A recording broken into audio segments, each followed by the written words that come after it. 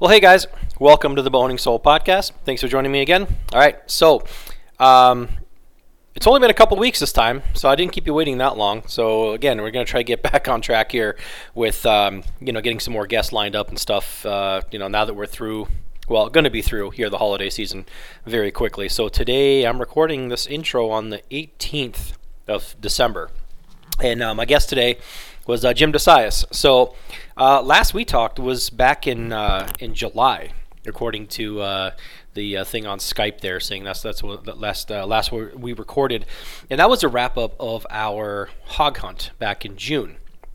So since then, Jim's had like a pretty awesome season. He shot what, two deer and a hog, 2 deer, yeah, 2 deer and a hog. We talk about it.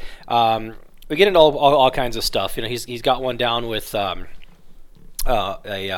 an old flintlock, right? Not old one, but a flintlock muzzleloader. He's got one down with a rifle. He shot a pig with a primitive bow, primitive self bow that he got from Ryan Gill from Hunt Primitive. We talk about that whole Hunt Primitive thing that he's doing with them and that Hunt Primitive tribe and some of the hunts that they're doing. And he's going to go on a bunch more hunts. I think he's going to go on another one down in January, I believe. So it's pretty cool. If you don't watch any of the stuff, I know this isn't like Jim Dussias specific, but if you don't watch any of Ryan Gill stuff, go ahead and do that. I really got to get him on the show. I really want to talk to him. But that Hunt Primitive stuff that he's doing, that they're doing, is pretty cool. They're doing like just very, very old school stuff, right? Stone points. They make their own bows, make their own bow strings and points and arrows and everything, right? So pretty fascinating stuff. Not something I want to dive down, at least not in any time future, but it certainly is intriguing. So and Jim hunts with those guys a lot, and just pretty interesting. We get into discussions about kind of the differences between some of that equipment versus it's kind of funny to say more modern traditional equipment, but there's definitely some differences, and actually there's some things that I thought would be different that apparently are not. We talk about like the reliability and the durability of those things, and some of it's kind of surprising because I always thought they were kind of fragile, but I guess they're not. Anyway, so we talk about all that kind of stuff. What else here? So like I said, we're getting to the end of bow season here. I mean, I've literally been out for like a total of like 3 hours maybe in the last month for anything, right? I'll go again midday for like an hour or two and then be done, or I'll get rained out, or we got a sick family member or something or other, and I'm just not able to go. But that's fine. I'm really enjoying this holiday season. I'm being around more at home, which is kind of strange, especially on the weekends. We're doing like family stuff like on the weekends that like normal families do that I haven't got a chance to do in the last few years. So that's definitely been a lot of fun. So what else is new? So I got a really cool knife again from Hiko Ito, right? So if you guys are not following Hiko Ito on Instagram. He's under Hiko Ito also on Knife and Arrow. He's got kind of 2 accounts there, but go check out hikoito.com. Sent me a beautiful kind of EDC / hunting knife, and it's just absolutely gorgeous. I went to do a video on it today, and the wind was just howling, right? I went outside. I went out trying to go squirrel hunting for like an hour or so. I spent more time walking into the place than I did actually hunting. Just the wind was just howling. It was like 18 degrees, but like 30-mile-an-hour winds, and it was just, I said, you know what? This I can't do it. Even in the more kind of heavily wooded areas where it usually cuts down the wind, the area that I went to is kind of on a high bluff kind of plateau, and the wind just whips through there no matter what. You can't hide behind enough trees up there. So that didn't work out, but I will do a longer actual like video on that thing for whatever that's worth, again, because YouTube really doesn't like taking you out of your niche. I know I've complained about it before, but the last knife review I did for his knives, I think it only has like a few hundred views. You know what I mean? It's just if you're not in your actual niche that YouTube says you're supposed to be in, or unless you put out like 50 videos on just that one thing, the algorithm doesn't change. But anyway, I'm asking you guys, if you listen to this, go check out hikoito.com. This knife is absolutely just stunning. It's just gorgeous. The workmanship is just unreal. I believe he calls it the double arch. And I didn't see it on his website. I hope he starts offering this one. But yeah, it's less of a skinning type blade than that EDC Skinner Light that I've talked about before, or you've seen pictures of. It's more of a kind of everyday like EDC kind of. It doesn't have quite the belly, right? It's just kind of smaller. And either way, I mean, I got it with. He asked me if I wanted it with. Either like a paracord handle or just no handle, or with wood handles, right? Scales, and I chose the wood, and it's koa wood, right? And this thing is absolutely gorgeous. Go check out the Bowhunting Soul Instagram. I put a couple pictures on there. It does not do it justice. This thing just showed up, and it's absolutely like artwork in your hand. It's amazing. It's razor sharp. The finish quality and the feel is just awesome. I've been using the other one actually. Like I said, I used it on a pig back in June. Haven't had a chance, obviously, to do much with whitetails or anything. But I have been using that knife actually because I've been hunting more from the ground, and I'm cutting, like whittling the ends of like deadfall and things like that to make it pointy. The ground's getting to the point where it's pretty much frozen now, mostly, right? Some areas kind of thaw. The muddy areas kind of thaw. You can get in a little bit still, but I've been using that knife to kind of whittle points. To make it easier to kind of stick deadfall either behind me, in front of me, whatever, just kind of do a natural ground blind, and it's worked out really well. Super great knife, and I cannot wait to use this one too. It's God, it's so pretty. So anyway, so thank you, Hiko, and I hope you guys really go check him out and support him because he's just like true craftsman. So also make sure you guys check out the Push Archery Center of Knowledge. Lots of stuff going on out there. They've got lots of products. Just even on the Push store, right? All the different packs and bow quiver, or the hip quivers and things like that. And then obviously the courses, right? The online courses, they're super good. Updated,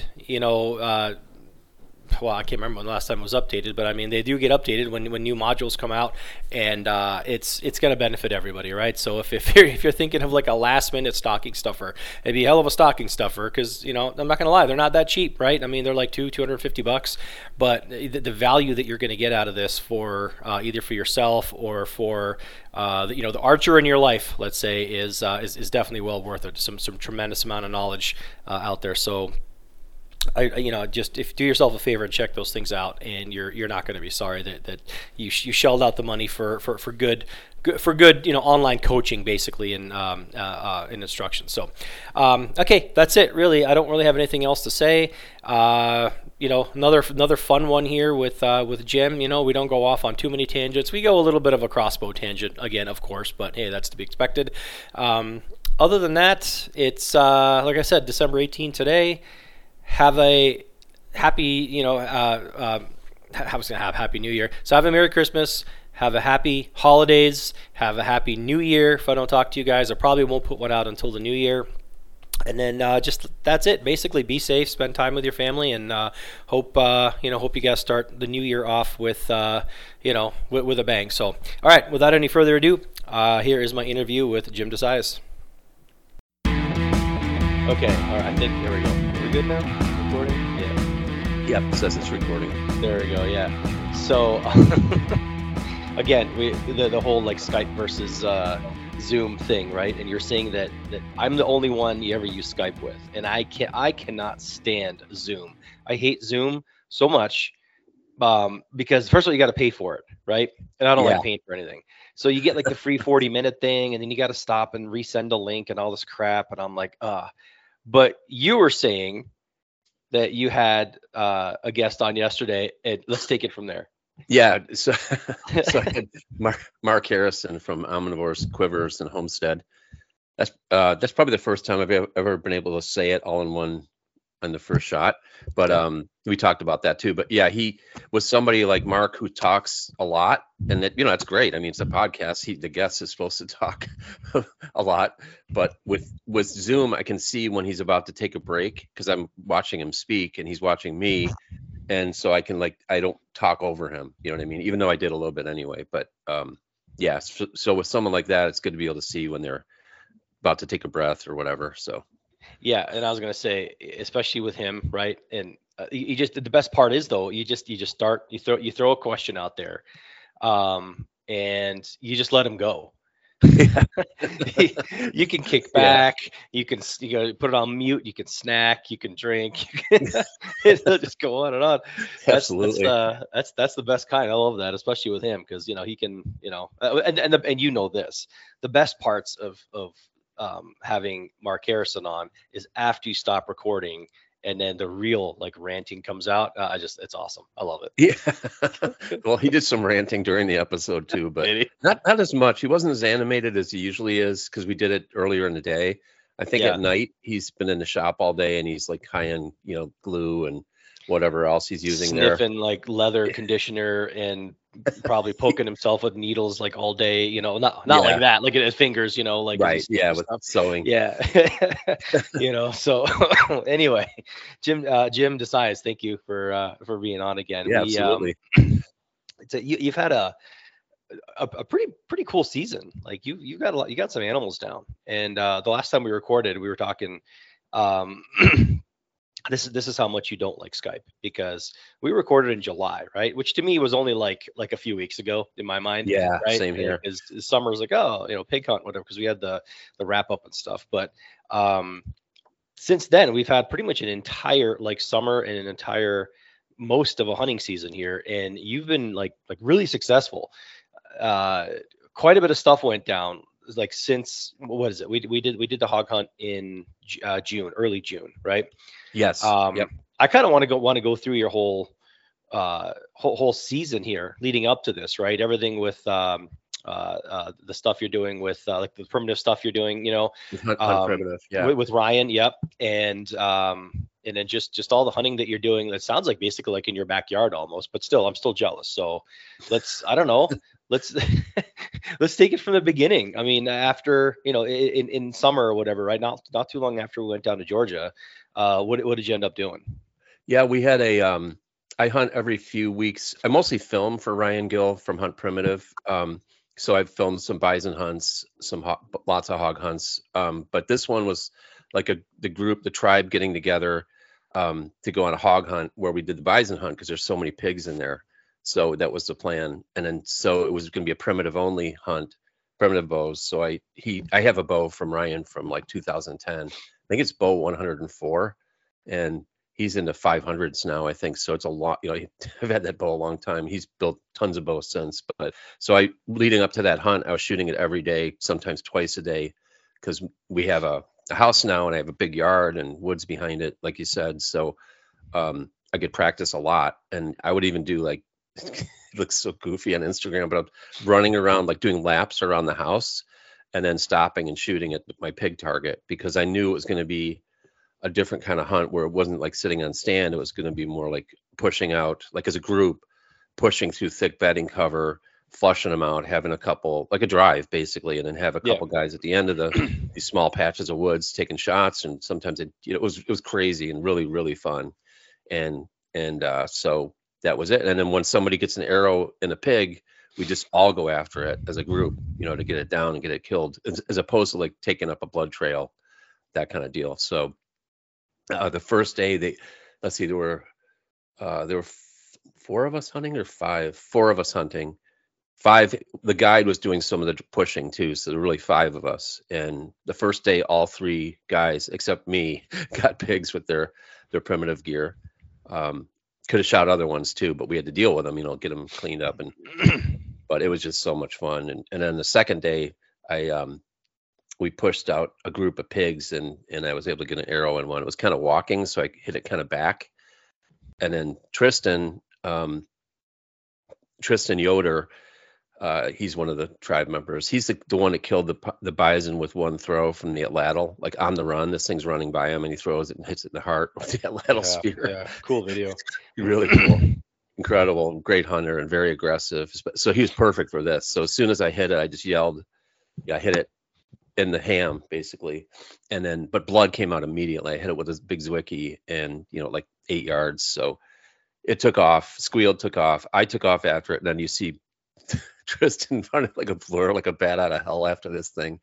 And it's through open country. So, and this thing's, it's still fast. It's not like I shot it through the heart. So, I couldn't keep up with it, but he kept up with it, got another arrow in it, and then we just kind of all converged on it and put it down. I think he finally put it down.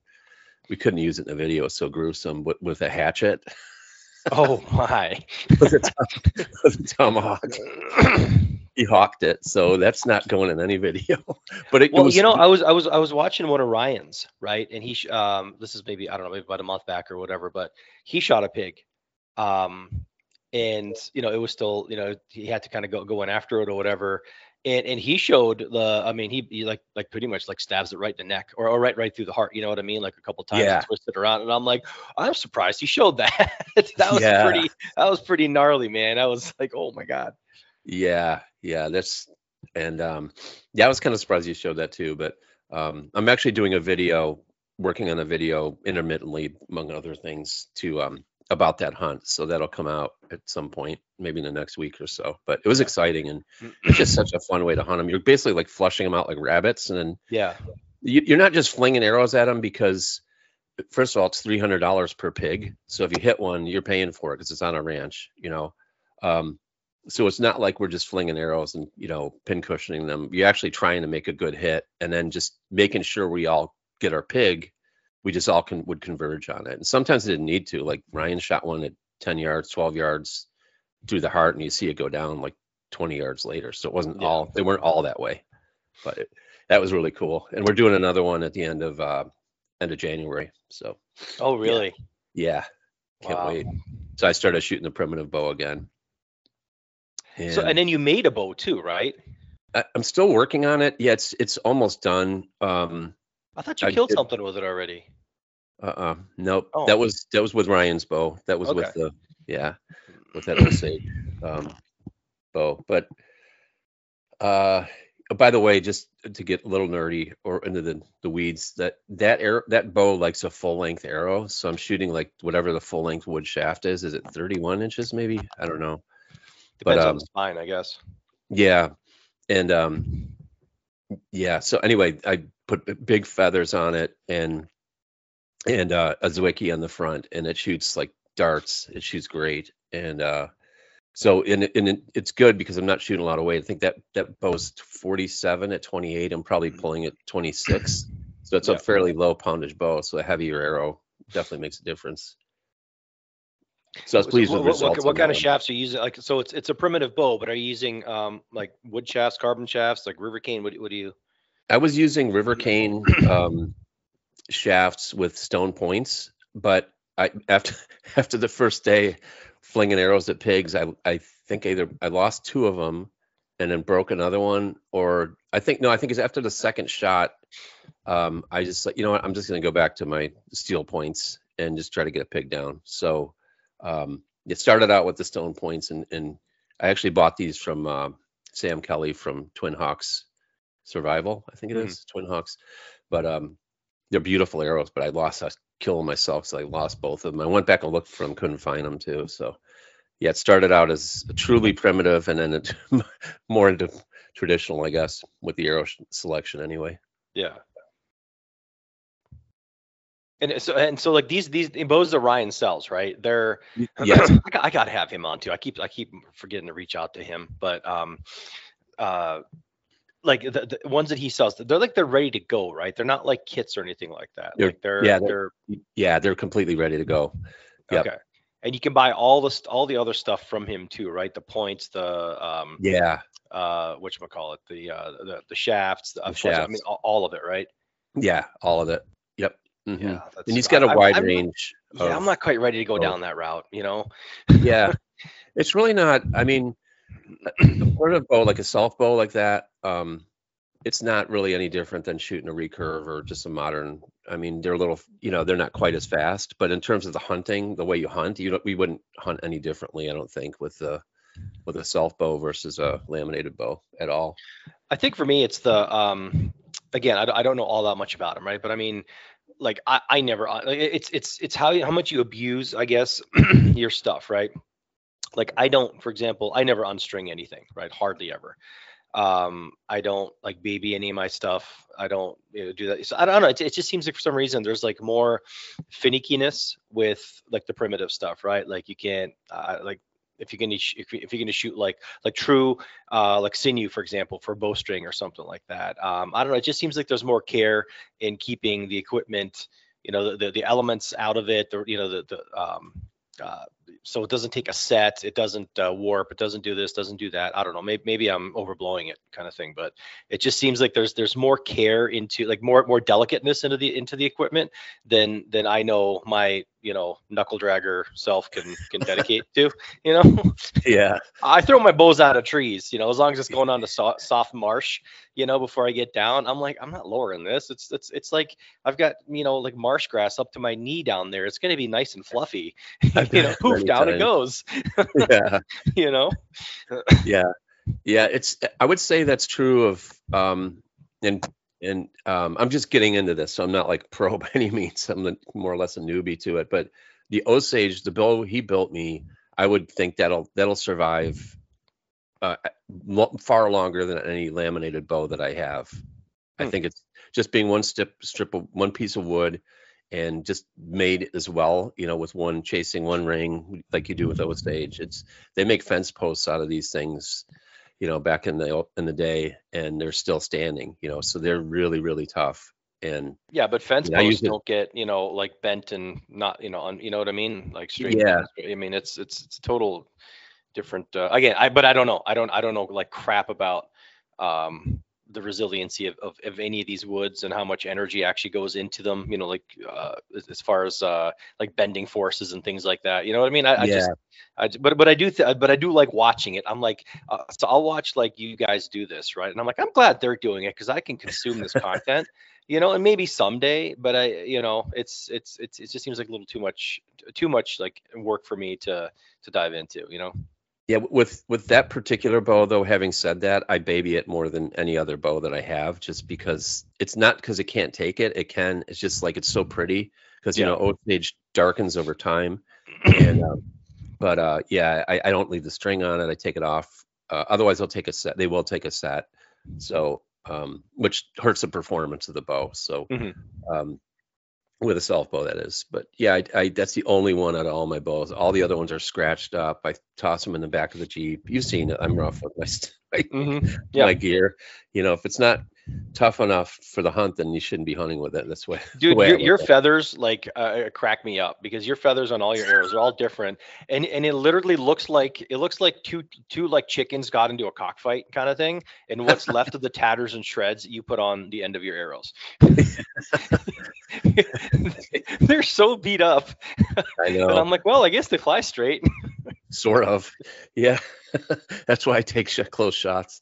Yeah. But yeah, I just refletched some wood arrows for this, some cedar arrows for this next hunt, pig hunt, and I'm like, this one doesn't really line up with the other ones. Like, but let's shoot it and see. Like, oh yeah, it flies fine. Whatever. Just I'm more like just. I'm not a gearhead at all, as you know, and yeah, I mean, I heard somebody to say this in another podcast. Some of the best, not that I put myself in this class, but the best trad hunters, they'll have like 4 different broadheads in their quiver, different arrows, like not mismatched, but they're killers. You know what I mean? So it's really, I guess I always have like a confidence arrow, like one that seems to fly the best, even with the carbons, and that's my number one arrow. But the other ones after that, I don't pay as much care to that. I probably should, but I've heard like Jim Eckhout on multiple podcasts, and he's like that too. He's like, I don't know, I got this one length, I got I got this broadhead on here and that broadhead on another. It goes, I don't know what they weigh, I don't know what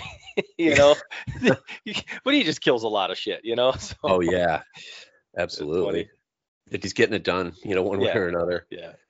And then like back in the day, like like early archers, if they had, 3 straight shafts, those were the 3 that they hunted with, I'm sure, when you're out in the elements for days and you cedar arrows warp, and, if you have one that's straight, that's your number one, I guess. Yeah.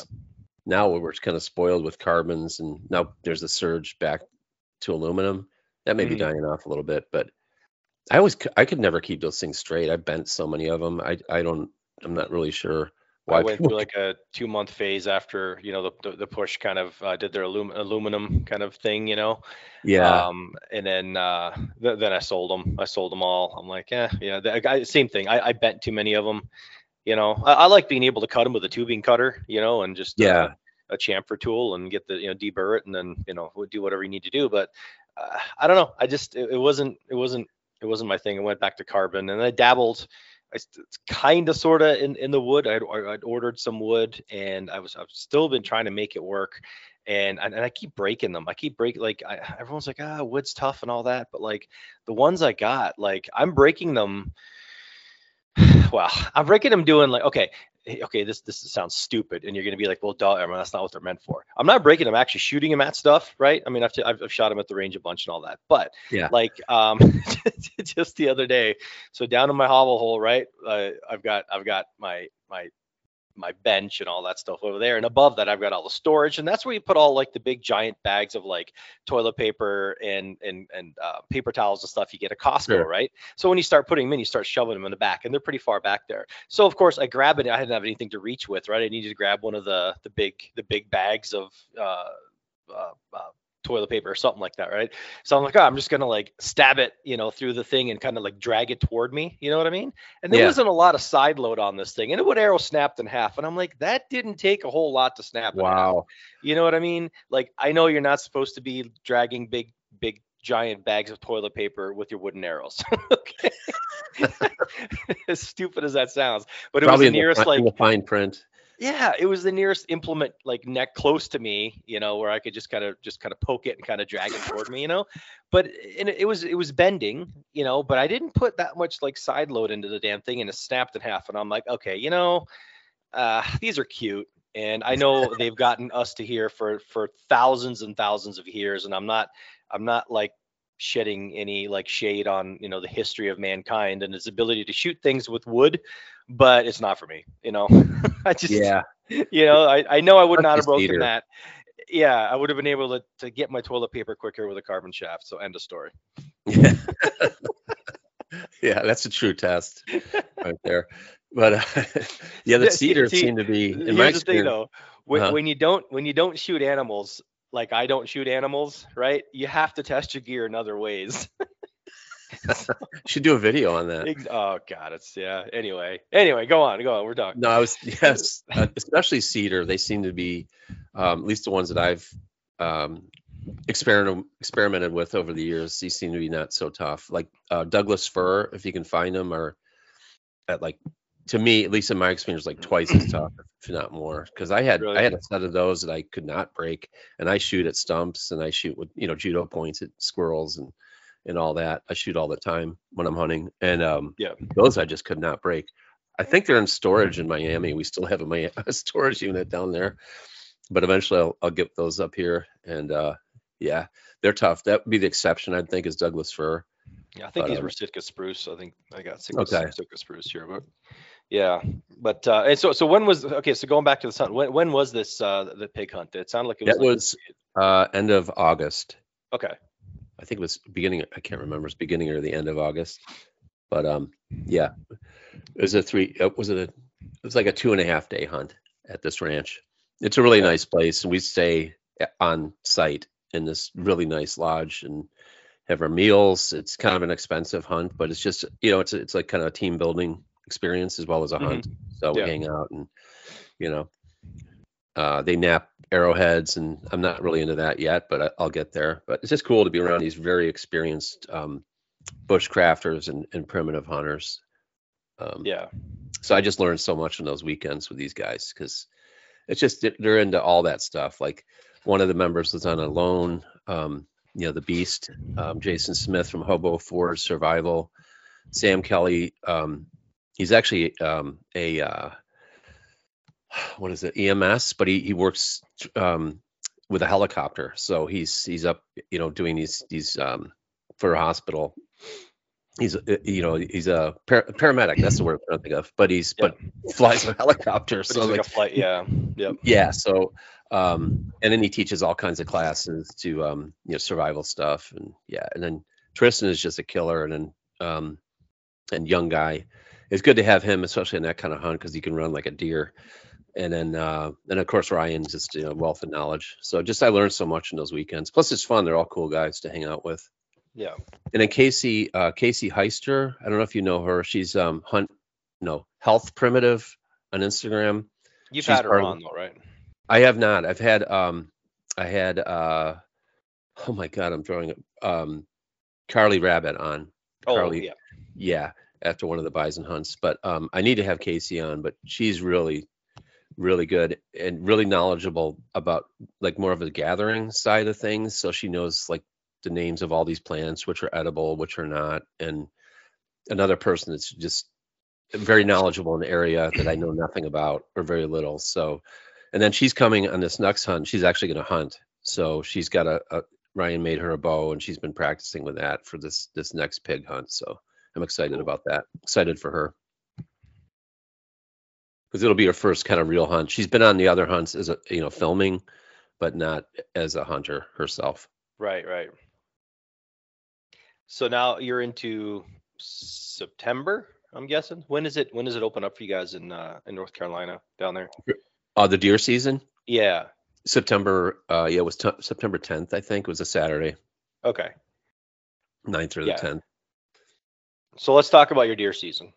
Sure. Let's get into that, because you got a couple down, didn't you? Not with a bow, but with black powder and with a rifle. Yeah. Mm-hmm.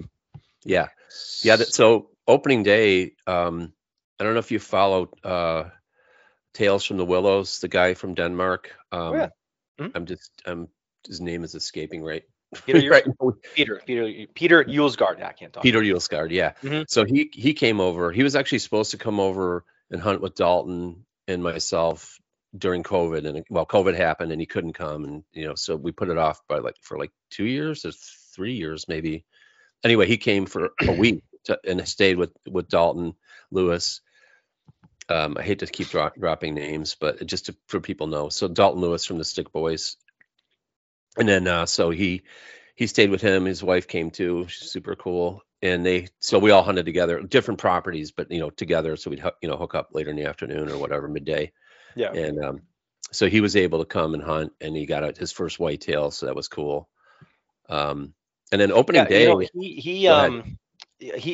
I interviewed him before everyone knew of him, right? Yeah. I heard that 3-4 years ago. Yeah. And on that one, he said, and I said, okay, well, this is before he was going to go to Spain, I think, on some ibex hunt or something like that. And then I said, well, what's your bucket list? And he's like, I really want to come to America and shoot a whitetail. I'm like, really? And he's like, yeah. And I said, oh, okay. That's yeah. Yeah. I mean, and the guys. So when he came over, I think I was texting you guys. I'm like, man, I'm really jealous because I really wanted to meet Peter because, I don't know. He just seems like a cool guy that I'd like to get to know, Yeah, he is super cool and very chill, and kind of the way he is exactly the way he is on his videos, But he had it was kind of a tough hunt because early season, there's just, as there's just so much food for the deer.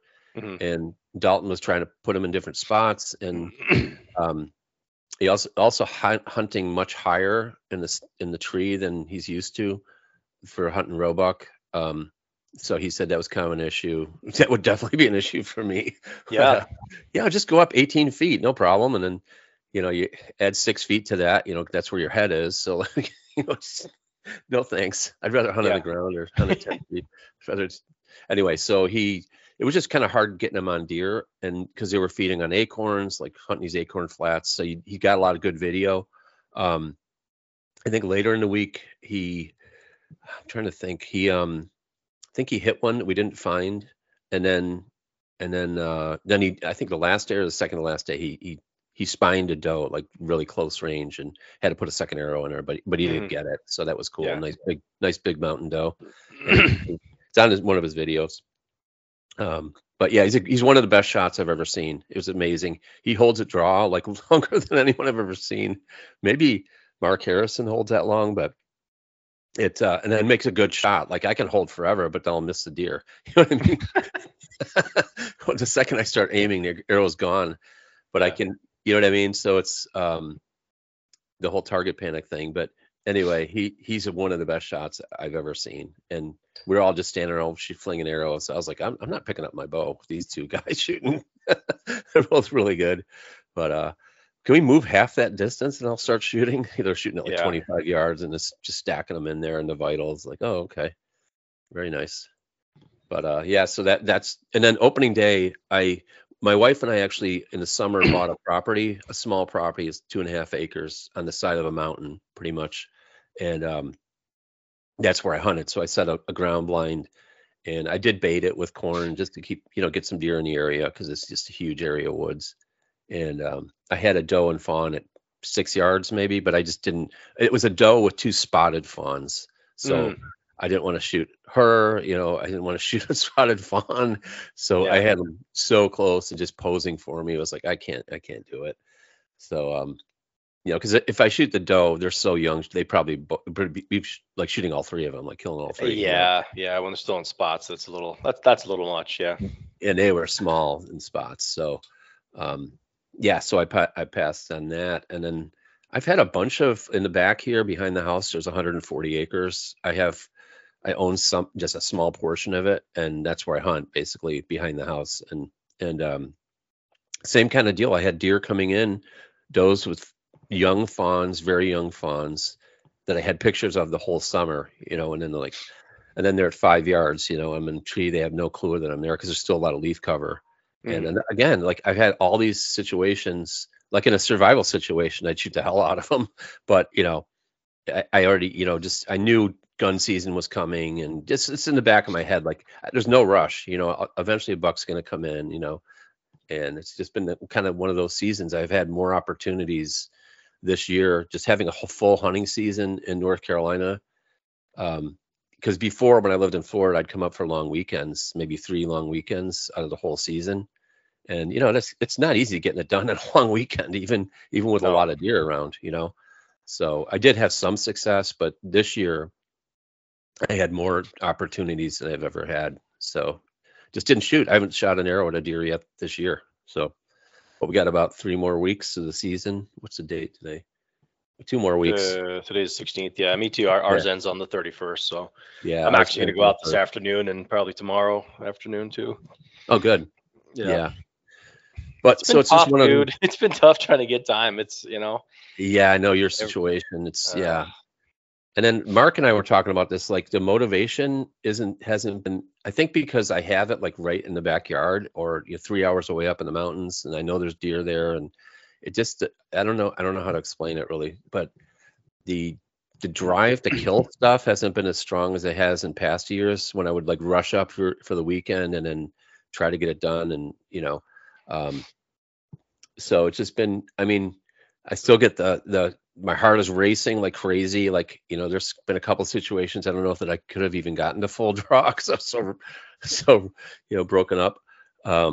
But like the other day, I had 7 deer under my stand, all within about 12 yards, and I did not get a shot. Really? They weren't together. Like a group of 3 came in, and then a group of 4 came in, and the second group were kind of spooky, probably because they could sense that the other deer had spooked. And one, I was about to draw on a big doe very close. I wouldn't have been able to get it on camera, so that was in the back of my mind.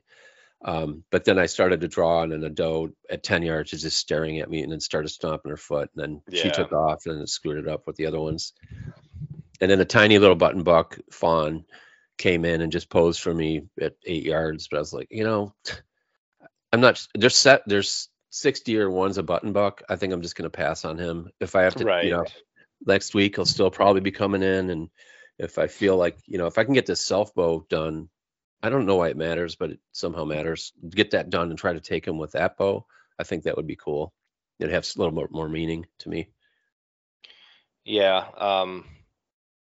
Yeah, it's good that you have that, you can just be able to get out whenever, kind of quickie ones. I mean, and around me, I've got, within 20 minutes, I've got multiple areas I can be in, right? Which is great, public land. That's But awesome. in the last month, I've gotten out for a total, like midday, of maybe 3 hours, 4 hours, right? Hmm. In the woods. It's crazy. Like in early season, I was getting out more, and it was just kind of luck of the draw. Like, I mean, I had, I don't know, I've said it before, but I had one where, she came out and she was literally like, 10 yards under my stand. Had no idea in the world I was up there. This is 3 minutes after legal shooting light. My bow's on the ground. Oh, I purposely toss it on the ground so I'm not tempted, right? yeah, I've done that too. You know what I mean? It's like, and you know this, right? Depending on where you are and the sky and overcast or not or whatever, sometimes like 10 minutes before shooting light, you're like, there's no way I could see anything. Like, it's still Yeah, legal, but there's no way I'd be able to get a shot. Well, that night, it was 3 minutes past, and I'm like, oh, it's 3 minutes past. I could yeah, perfectly see everything, and I'm like, son of a bitch. But anyway, the yeah. bow's on the ground, and then a couple other times I had one, at like 15, let's say, and she was well, even less than that, I think. But she came in closer. Took a long time for her to come in. She finally did, and I was like hugging the tree. I mean, literally like face planted to the tree because I was trying to be one with the tree so that she, because they saw something up there, and Yeah. then I needed her to turn, um, so that I could step back away from the tree, like a step, and pick up my bow and be able to actually get a shot. And then she did turn, but she did like a whole 180, and then she showed me her ass for like the last like 5 minutes, doing nothing but just feeding straight away from me, and I'm Gosh. like, you got to be kidding me. So it's just been like that. I've missed 10 squirrels in a row, which is unreal. I've never missed that many in a row. I went out yesterday, didn't see anything. It was, just kind of midday a little bit for a couple hours. And then, this afternoon, I'm just going to go sit, and then tomorrow. But I mean, it's just one of those, you said about motivations, right? Like during the peak of the rut, almost, I had, I've been doing a lot of this, like, getting in somewhere midday, finding awesome spots, and then like, okay, I got to leave, right? Just life. Hmm. I can't sit there till dark.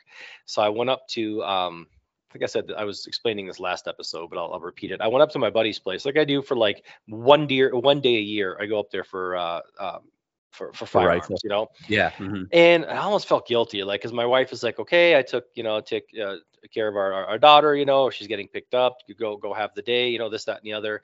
So I almost felt like, and it's not her fault, I almost felt like I had to go up north, you know. Yeah. And a part of me was like, okay, well, do I? Because it's like 3 hours, and then the entire time I was up there all day long, I'm like, like, when you just know in like, deep down in your heart, you're like, if I was back home in this one particular stand, I know I would have an encounter.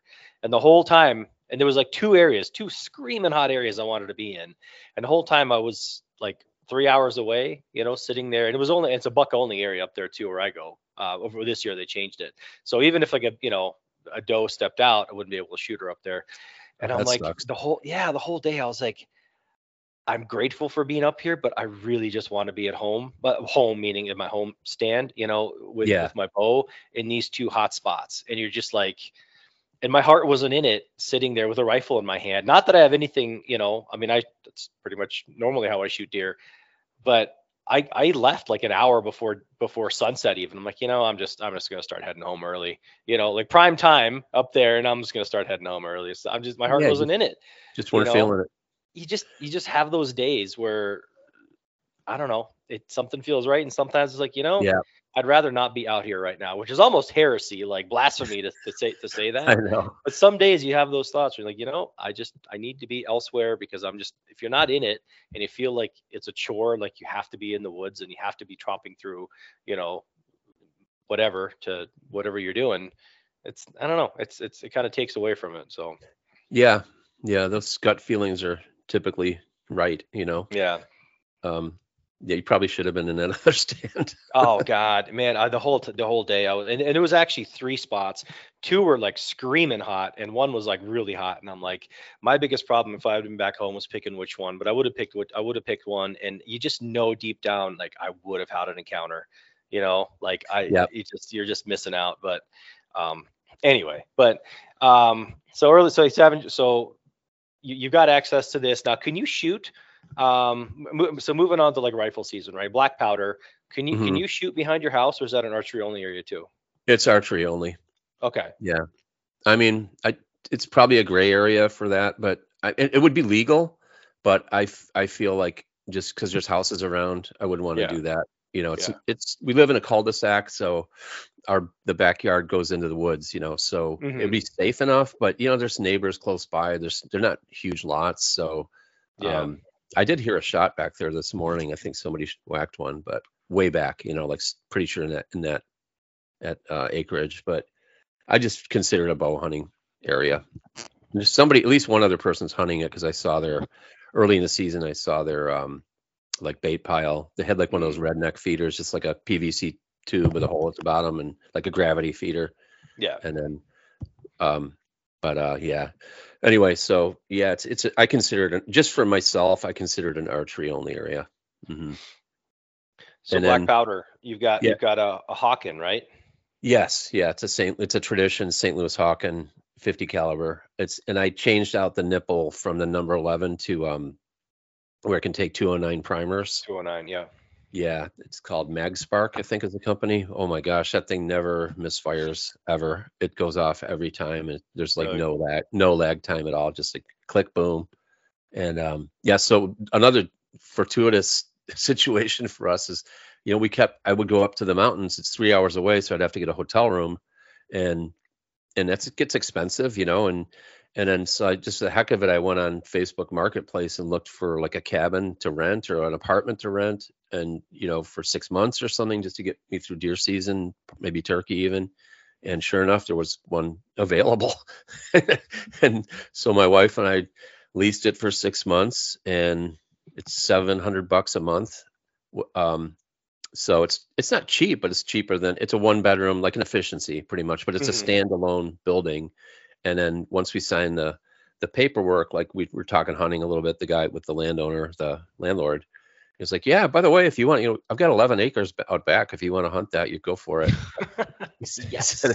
I saw a 12-pointer there the other day. Feel free. We got all kinds of property we hunt, but yeah, feel free to hunt this. It's like, what? That's awesome. And I didn't go into it thinking that's why we were renting the place. It was just to have something closer to the property that we bought, you know, and then be closer to Ryan, because he has some spots that I can hunt too. So instead of having, you know, just a hotel room every time, but yeah, so it was really. So this was the did you lease another property too, or no? I leased a property in Georgia, just a 1-year lease for oh, there you go. Okay. Yeah. I've only been to it once. I'm going to try to get there again before. I mean, I can hunt it for pigs, you know, year round. So I'm going to try to get there at least for one weekend. Their season closes mid-January, so I'm going to try to get down there for a weekend in January. But anyway, so this property is where I shot that doe with black powder. The first day I sat, it was opening day of black powder, and I made a video on it. But yeah, it's the longest shot I've made. It was 60. I think according to, you know how you can on Onyx, you can measure distances. It was 63.5 yards, and I shot it offhand. Nice. Yeah, so I shot it through the heart. It ran about 50 yards, and it was cool because it was right when the big leaf drop happened. So the leaves were like 6 inches deep on the ground. Oh. And in the video, you can even hear it running through the leaves. Like, you can't see it off camera, but it's like real still evening, and you can hear it running and just stop. And it's like, yep, where she stopped is where she died. And yeah, that was really cool. I was excited. And my wife was with me. She's up the hill in the cabin, and I texted her right away. And like, this is a big doe. I think I sent you a picture, and I physically couldn't get her in the back of my Jeep, like just try to like bear hug her and put her in there. I couldn't move her high enough to get her in there. So I had to gut her there in the woods. And no, that's not what happened. I actually dragged her. I put a rope around her neck, hooked it to the hitch, and drove her up the hill to the cabin, and then gutted her up on the hill by the cabin. Oh, yeah. And it really didn't. It sounds like gross, but it really didn't affect her at all. It's just like a cut. Yeah, like kind of it would be like a CRP field, but it's been cut. Like, and so it wasn't like, it didn't destroy her hide or anything. It was fine. No, I mean, deer get dragged behind 4-wheelers for miles all the time. I mean, it's not, you know. Yeah, but I didn't film that. That would have been kind of gross, but yeah. and then I just gutted her, and then there's like next to us there's this like a business, they make candles, and one of the candle makers was like just taking a break or whatever, and she said, "Hey Jim, did you get one?" And I was like, "Yeah, but it's I'm cutting it up. It's kind of gruesome." She goes, "Do you mind if I come look?" I was like, "Not at all. Come on over." And she's super cool. And she said she'd even hunted a bit with her dad when she was younger, and but I didn't expect that. Wasn't the reaction I expected, but kind of like a blue-haired kind of city girl looking, but she was really intrigued, and I said, "Yeah, if you want some venison, just I'll have some. Just let me know next time you see me here. Just knock on the door. I'll get you some." Nice. So yeah, it was cool. It's a cool encounter. And then so that one, and then yeah. Did you want to go on to rifle season or? Yeah. Let's keep going. Yeah, so I hunted a couple more times with black powder. Seeing deer, just didn't have any luck. And then opening day of gun season, I went up to my blind that I've been hunting from. It's a pop-up blind where I had that encounter with the doe and the fawns back in September. And it's been weird. It's been, the deer are there in the mornings because I have a trail camera there. It's like one of those cellular ones. So I get it pretty, intel every day. They're there in the morning, but the morning hunts have been really tough because I think the deer are seeing me come up the hill or hearing me come up the hill and spooking, or just not coming to the because I bait it. And I also have a couple mineral blocks there. So the morning hunts haven't worked out, I think, because they're detecting me coming in, and then the next day they're all there. You know what I mean? So when I'm not there, yeah, they're clued in. 2 days later they're there in the morning, prime time. So something's not right with my access to that blind. But anyway, so that morning it actually worked out, and I didn't see anything till about 8:30, and then I just started seeing deer movement on the hill, kind of going back and forth above me, but just seeing bits and pieces of deer. It's like a high stem count looking up that direction. So the leaves are down, but it's still kind of thick. Yeah. And oh yeah, there's a deer, and I tried to get the camera on it, and then it's already get out of camera view, and then there's another one, and I couldn't turn the camera, like it was one of that. So what was happening was a buck was pushing these does back and forth on this bench above me, about 40 yards away, and he eventually, let's see, that happened like 3 times, and eventually he kind of lost track of them, I think, and they kind of went over the knoll on the other side, and he just like, where are they? Like, and then he came into range, and then he stopped to start feeding because we had a big acorn crop on that side of the hill this year, and he just stopped and started feeding, and I got zoomed in on him as best I could, and just waited for a broadside and shot him. He dropped right in his tracks, didn't take a step. Literally, when I walked up on him, it looked like he was bedded with his head down, but he just dead. Didn't, literally just straight down. Yep, that was cool. That was I was using a 25-06 and 117 grain bullet, I believe. It just like a bag. He just hit like a bag of wet cement, just straight down. It's awesome. Nice. Yeah, and that was a nice. It was like a 6-point. I'm not a trophy hunter by any means. If it's a legal deer, I'm typically going to shoot it. But with that one, we had to buy a freezer because all we had was our freezer and in our refrigerator. So we bought a box freezer. So the doe in there and some pig meat from August, and now this buck. And I'm getting the mount. I actually dropped that deer. Usually I process my deer myself. That one I dropped off at a processor, and he's doing a European mount of the skull too for me. So that's cool. Cool. Yeah, I like those. That's kind of neat. Yeah, it's nice to have all that meat in there. You know what I mean? All of a sudden, yeah, I need to up my freezer game here. Yeah. Yep, it's a good problem to have for sure. Yeah, it is a good problem to have. So you're back to, that was it. So that's the two deer, right? And then now you're back to just archery season now till the end of the year, right? I mean, it's still rifle season till January 1st. Yeah, up in the mountains. How long is your rifle season? Oh my gosh, it's like November 15th to January 1st, pretty much. Holy shit. Yeah, and but having said that, there's still a ton of deer. Like I got my batteries on my cell camera died, but last week there were 7 deer in front of my blind. So there's still a lot of deer around. It's like the other thing too with baiting. is the colder it gets and the less food around, they come to the corn or I put out apples for them too, and they just come to bait way better later in the season than they do earlier in the season because there's just a lot less browse, there's less everything. So, but I wouldn't mind. I would like to take one with a bow, so I've been kind of baiting it closer to the blind, and my goal is to get one with the bow before the end of the year. Yeah, still with the self bow, or I'm going to use my recurve. I've got that Great Lakes Bow Works recurve. It's like a static tip 50 style. You saw it. It's the one I had on the hog hunt. Yep. Wow. Yeah, I don't know. I kind of go back and forth. I I alternate depending on my mood, what I'm going to take out. Yeah. Because I can on any given day I can shoot them equally as well as the other or equally as poorly as the other. So it's more me, than anything. And it's not, I know people say like, oh, well, stick to one bow, probably shoot it better in the long term. I don't know. I mean, when I'm on, and when I'm not, I'm not. So that really hasn't seemed to apply to me. It doesn't seem like anyway. Plus I don't know, I like variety, Yeah, sure. And I've been trying to do more like on the ground, like when it's gotten colder.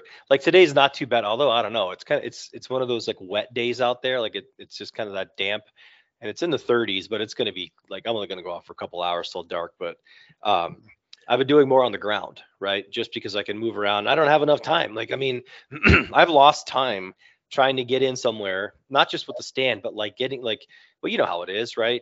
Like you get somewhere and then you got, even if you like minimalize everything that you do with what you're carrying and how you're getting up the tree and everything's like streamlined and all that stuff, it's still like, I can't be as quiet as I want to be and I can't be as fast as I want to be. And I'm like you, like I need that stand to be absolutely rock solid and perfect, right? If it's leaning one way or another, if it's like tipped just like slightly sideways or, to the left or right or down or whatever, sometimes like a couple times a season I've gotten in and I'm like, nope, the like the internal level, that you have like in your butt kind of thing. It's like, no, it's not quite right. So I'd have to get back off, climb down a little bit, reset the tree stand, and you're making all this noise. And what should be like a, I don't know, 5-minute job ends up like 20 minutes later and you're finally like settled in. Look how much noise you made doing all that, it's kind of frustrating. So I don't know. I've been trying to do more on the ground and just kind of do more natural ground blinds and things like that. But especially when it's cold, I get. I mean, you've hunted in the north before, right? Because you're from Michigan, right? Originally. Yeah, Michigan and Western New York. So actually, it doesn't even need to be like Minnesota cold or Michigan cold. Like when you get cold and you're sitting in a tree stand, I'm concerned about like the end of the night. You know what I mean? You're coming down and like your fine motor skills are deteriorated a little bit, and you're cold and you're not doing things, and it's like you dread the end of having to climb down and doing all that stuff. Whereas if you're on the ground, you're like, well, you just stand back up and put a couple things in your pack and you walk out, and you're warm, done. So it's just more even for safety. I try not to do that. But tonight I think I'm going to take the stand and go sit in a particular tree. But what are you hunting? Just natural movement or feed areas, or what are you hunting now this late? So around here, there really is no feed, right? Which actually you're saying with your acorn drop here, it was finally in all these years I was able to actually catch the white acorn drop, and in one particular area. And when I first started this beginning of the season, I was like, wow, this is awesome. But then you're like, wait a minute, this entire unit, right, is completely raining with acorns. It was raining for like a month, right? It was a longer drop than normal. And you couldn't take 5 steps without crunching acorns underneath you. You could hopscotch for miles with wet acorns underneath you. So I'm like, oh, okay, this isn't, it's everywhere, right? A deer would have to stand up, turn 90 degrees, bed down and eat while it's lying down. You know what I mean? So it's that much. But when they're not around, then there's lots of browse. There's lots of, I'm hunting like a lot of river bottom, marshy areas, oak flats, that kind of stuff. They don't really go to ag. There is really no ag. I mean, there are some private like fields and stuff and clover, farms and things like that they go to, but most of the time they're just kind of hanging out, just meandering around, not too far from, they just run up and down. Yeah. So I'm just, I've been finding a lot of really good buck sign, right? Fresh rubs, fresh trails, beds. And I'm kind of correlating that with the direction that, let's say, not that I'm only after a buck, but I want to know where all the other deer are. So then you can kind of gauge on what that buck does, especially as it gets near like pre-rut and rut. Then you can say, okay, it's traveling this corridor, and then sure enough, like spiking off of like whatever line he's running, there's doe bedding that's kind of like perpendicular away from that, kind of like going down the street with like cul-de-sac on the right and a cul-de-sac on the left, and you know what I mean? Yeah. So that's kind of been what I've been doing. And this one particular spot I'm going to go to today, again, there's one or two, I don't know, I'll decide when I start walking in depending on the sign, but it's just going to be on a trail. It's just going to be on a trail that I know they're coming in and out of for getting into really thick bedding, down by the swamp. So now is that a bow hunting only area, or are guys rifle hunting that too, or? So our firearm season ended. Well, actually, we just had muzzleloader season that just ended last weekend. So it's purely back to archery only, and all the areas around me that I go to anyway, within a half an hour, are all archery only. Some of them used to be open for muzzleloader and or shotgun, but they changed it all to archery only. So, but now we got everybody out there with a crossbow. So. Oh God. That's ridiculous. Yeah, it's yeah. This I don't know if you saw on your Google feed or whatever. That guy shot that giant buck in, was it Indiana? Or Ohio? I think it was Ohio, and it's like I think the third biggest typical ever. And he shot it with a crossbow, but he kept referring in the article to it as his bow. I was like, dude, come on, really? Like. Yeah, it's still an amazing deer, and it's a great kill, especially the way he did it. But because he kind of saw it bed and then snuck in and waited in a spot that he thought it would come out of the bed, and it worked, and he made it like a 30-yard shot. But don't call it a bow. Give me a break. You got a scope on it, Jeez. It's like to each his own, but just call it what it is. It's a crossbow. Like it's amazing. It's amazing. So Minnesota just recently this year they allowed crossbows in regular archery season, and this is how it creeps in, right? It's like, well, disabled only, disabled only, or if you're over 65 and then a couple of years dead, and then these manufacturers just keep dumping more and more money into this, into politicians. And this year they changed it to all archery season, and you'd be amazed at the local archery shop for me is like 3 minutes away from me, right?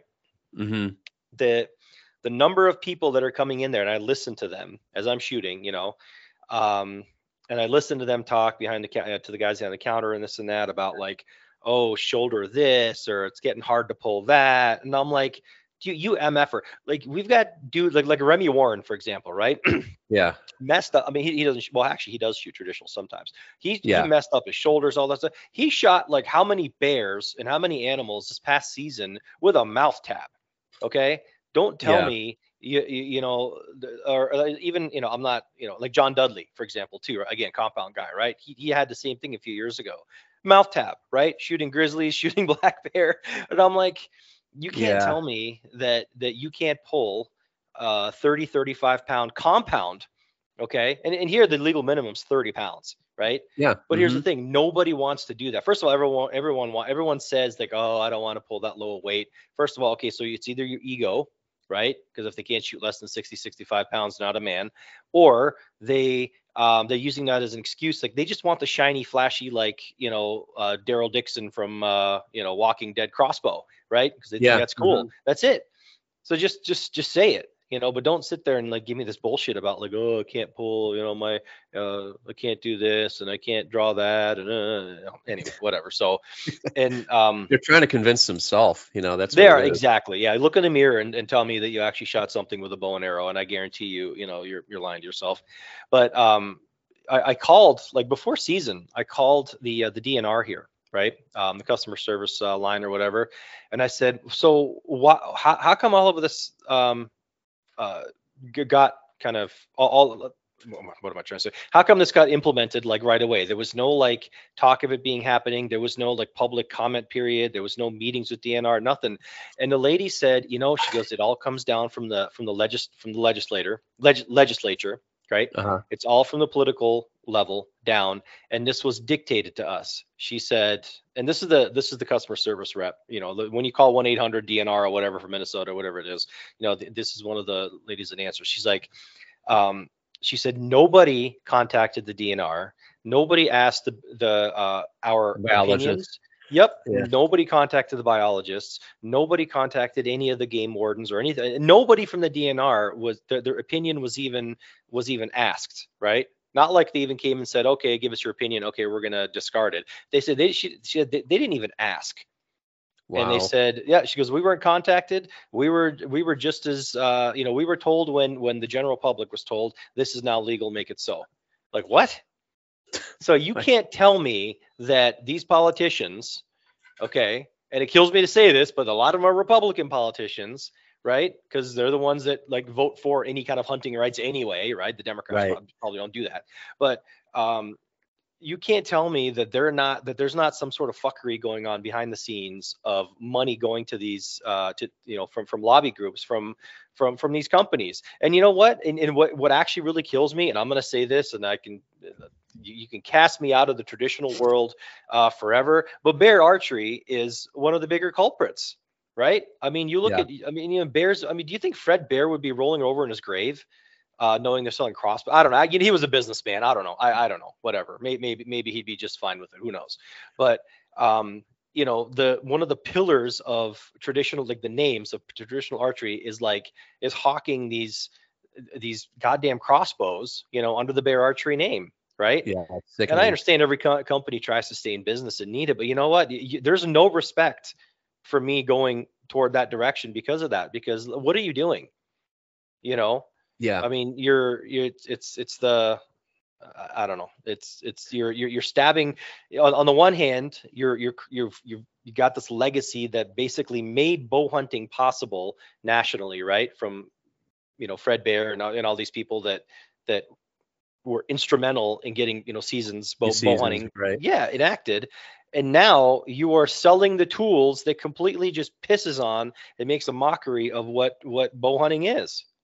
It infuriates me. It's not bow hunting, and plus their bows are crap now. They blow apart and they got all kinds of defects, and everyone puts blinders on and they don't, Yeah. Don't get me started. They're not really even. I mean, they're a shooting weapon, but they're not really a good hunting weapon because you have to shoot such a light.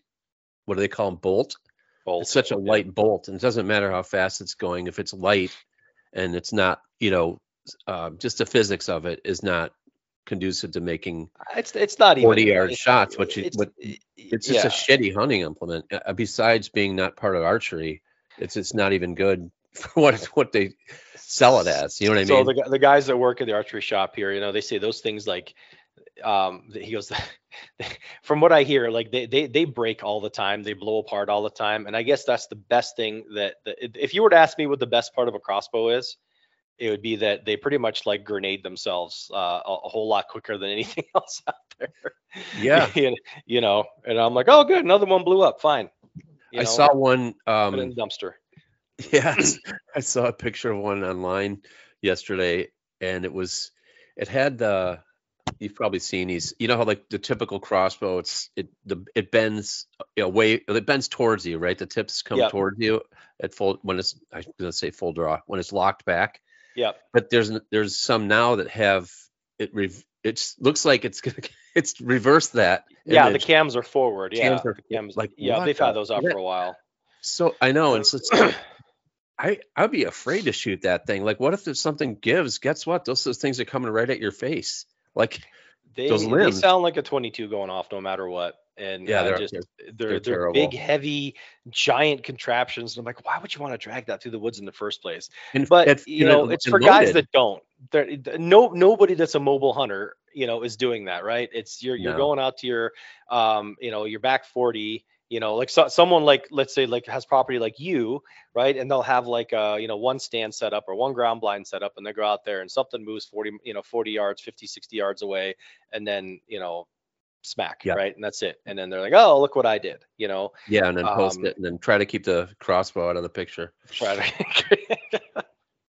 yeah, I don't know. I have and if, you know what? But here's the thing though. If you were to tell me I'm a crossbow hunter, but I only hunt with crossbows in the rifle season because I feel like rifle is too easy, okay? Then you're taking the harder route, right? You're taking the harder weapon into that season. Because basically, like, rifle season, if the deer steps out, it's like grocery shopping, right? So if you're trying to make it a little bit harder, if you're shooting like black powder, if you're shooting a crossbow, if you're shooting open sights, right? This year I was only going to take open sights.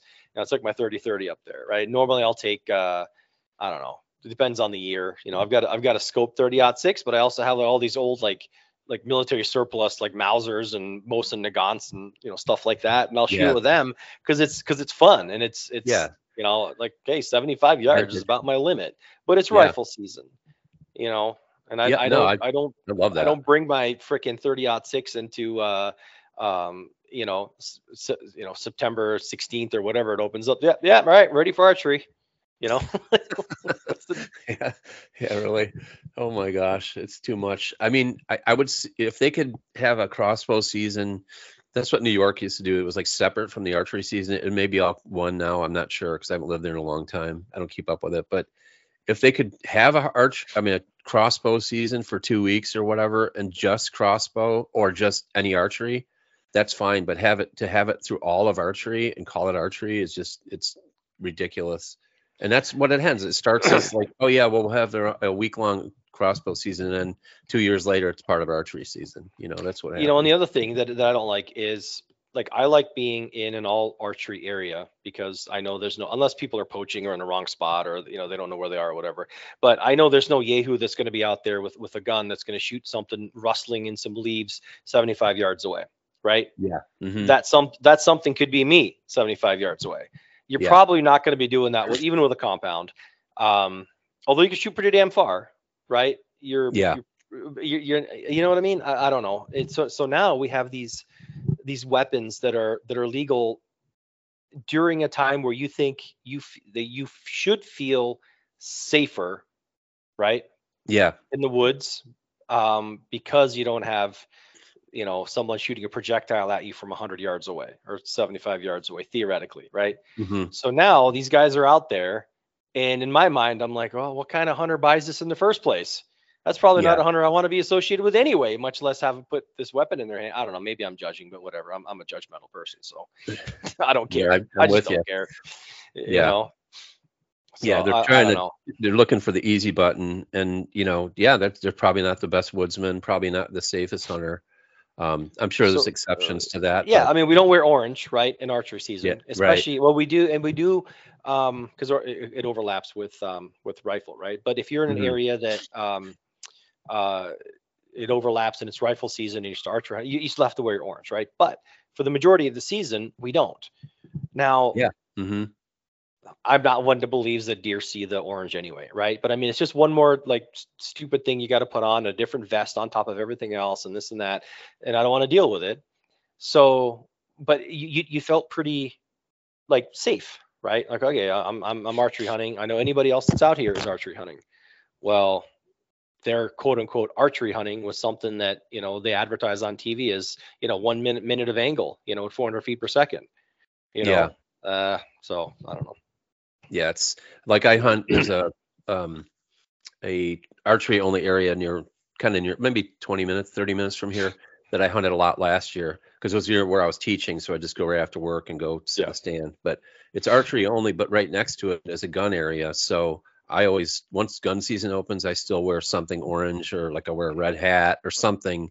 Even though I'm in just to because some guy could just be not know any better and enter the, from a different area and like, oh shoot, I'm gonna not even know that he's in an archery area. So I always wear a little orange or like I said, like a red stormy chromer, depending on the season, just to be safe, because I don't, just takes one idiot to screw up. And absolutely. All right, so let's start wrapping this up, Jim. So you got January coming up here after. You said you're going to go down to Florida again and do and do another bison hunt, or just a primitive it's just hunt? Another hunt primitive hog hunt. Okay, just hogs. Yeah, I mean, there's other game around. It really just depends on if Ryan wants to go after them too, because it's not like it is a high fenced operation, but it's huge. So it's not like you can run these animals to the fence and shoot them against, you know what I mean? It's not like that at all. The pigs probably don't even know there's fences. It's such a huge area. Well, pigs go under fences and shit all the time anyway. Yeah, so exactly. Yeah. So, fences really don't mean much to not to pigs. They dig. Yeah. Like in Africa, those what is it? Warthogs, they live underground. They dig tunnels, and they're big. Yeah. Jesus. Yeah, a lot of times they'll follow a blood trail and they'll go into a tunnel, and that's sort of dead underground. Yeah, so they can definitely dig. So a fence isn't much to a pig, but anyways, it's a cool place because you might see an elk, like walk out. You might see a red deer, a red stag. There's whitetails in there. Was it oryx? I think in there. Is it oryx? Was it? Yeah, oryx. Yeah. I remember from one of his videos. Yeah, it's really cool. That's cool. So that's the end of January. Yeah, end of January, and they're and then they even do like nature tours. Like they'll take you on if you want. Somebody can come on that doesn't want to hunt, that just want to do a photo tour. They'll drive you around in a buggy, and you can see all these animals. So for someone that hasn't seen a lot of a lot of wildlife, it's kind of a cool thing. My wife's actually coming on this hunt too, and I don't think she'll hunt necessarily, but she'll come with us and film a little bit and hang. It's just a cool lodge to hang out in, open bar all the time. That kind of meals prepared and served to you, and it's fun. I mean, I would go there. Pretty high zoot, man. That sounds like one of those South African kind of safari kind of places, you know what I mean, where they cater to you and do your laundry every day and all that stuff. It's not quite that, but pretty close. Yeah. Dang. It's not cheap, but it's not crazy expensive either, and it's beats staying in a hotel and whatever. Well, I'm telling you, I'm looking forward to roughing it with you at the Super 8. That's what I'm. Yeah, I couldn't remember if it was America's best quality shitty hotel or was the Super 8. No, that was in Fort Pierce. That was in Fort Pierce. I was in Fort Pierce. Yes, America's best. Yeah. That's right. It's an ironic name for that shithole. Yeah, book that one, and then after that, everyone's like, "Why'd you book there?" I don't know, because he said he stayed there. Yeah, it wasn't. There weren't drug dealers when I was there. No. So yeah, that's in that's not March, right? We're going down to March again in Georgia. Yeah, that'll be fun. I'm so looking forward to that. Yeah, same here. That's a blast. That was a ton of fun. I can't wait to get back there and chase pigs or just. And I think we have the first hunt, so that they should be, we should be covered up in pigs. And right. It doesn't rain as much then. God, well, whatever. I'll take it as it comes. I don't care. I'm just happy to go. So. For sure. Yeah. All right, my man. I'm gonna get ready and go sit in a tree for a couple hours here. So awesome. Good luck. Where can everyone follow you? I've got a website now. Finally, it's mangrovestomountains.net, and it's really mostly for my fishing trips. I do trout fishing, and I do some seasonal fishing in the Everglades in Florida. Did somebody get .com? Yes. Yeah. Yep. I know. I don't know. It's not exactly like a name that's like, Coca-Cola, right? Yeah, there's like a company in Australia or something that does tours, and they used that name or had it first. So yeah. No shit. Yeah, okay. Bizarre. Mangrovestomountains.net. .net. Yeah, I think I have .org as well. But and there's also I started a shop on there, so there's vintage archery clothing. So there's lots of tree bark and what's the other one? Day One ASAT, and then just there's a lot of wool, like a lot of like trad camo, like trad plaids, and mostly wool, but there's some cotton stuff for early season. And I buy them in mind for hunting, so they're basically truly camo. In fact, in some of the pictures, I'm in the woods, or like the shirts hanging in the woods, and then I take pictures at different distances to show you, like, this is as good as whatever First Light or whatever their pattern Oh, is. yeah, You know, I mean, it's incredible how well it So works. are these like vintage ones you're buying and like reselling, or is it? Yes. Yeah, Okay, exactly. yeah. Yeah. And Cool. it's good stuff. It's like, Pendleton and Filson and Yeah. Woolrich, and you like buying good quality stuff, and they're in good shape. And if they're not in good shape, I won't put them on the site. I'll just wear them myself. Yeah. But I have a lot of mediums, or a lot of larges that are actually mediums, because those vintage clothing sizes run small. But I'll mention that in the description. Like, this is not a true large. Here are the measurements. It's when the average man wasn't fat. That's why. Yeah, this is not a Walmart large, which is actually like a 2XL. Nothing against Walmart. I shop there all the time. Yeah. But yeah, it's been fun to collect these and find ones that I know will work in the woods, And there's nothing better than wool.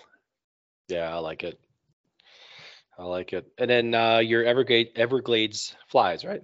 Yeah, Everglades flies. Yep. Yeah. Doing really well with that. Selling a lot. I just got an order for a guy going to Christmas Island in the South Pacific for bonefish and tarpon and permit and milkfish. Some of these species I've never even heard of, and so he ordered over 100 flies. So I've been working on that, and then I get just my regular orders. Yeah, it's been cool. It's been a challenge because I had to do some research, and it's been fun. I like when it's stuff that's out of the box like that. Like, I got a recent order for a trip to the Amazon for peacock bass. So I tied a bunch of those too, specifically for those fish. Yeah, it's fun. Keeps me busy. That's cool. All right. Well, I'm gonna let you go. Say hi to Mary Lucy. Will do. Yep. Family. Absolutely. Good luck on your Merry Christmas if I don't talk to you since till then, and then have fun down in I'm sure I'll talk to you before January, but yeah. So. Yeah. All right, everybody. Buddy. Listen, thanks for listening. Be sure to follow Jim on all the stuff there. Buy stuff from him, and be sure to rate this episode. It's harder to do. I don't know. There's so many different platforms, but if you can find a way to rate this episode, that'd be great. Bowhunting Soul and Bowhunting Soul YouTube channel. And with that, all right. Talk to everybody later. Thanks. Thanks, man. Yeah.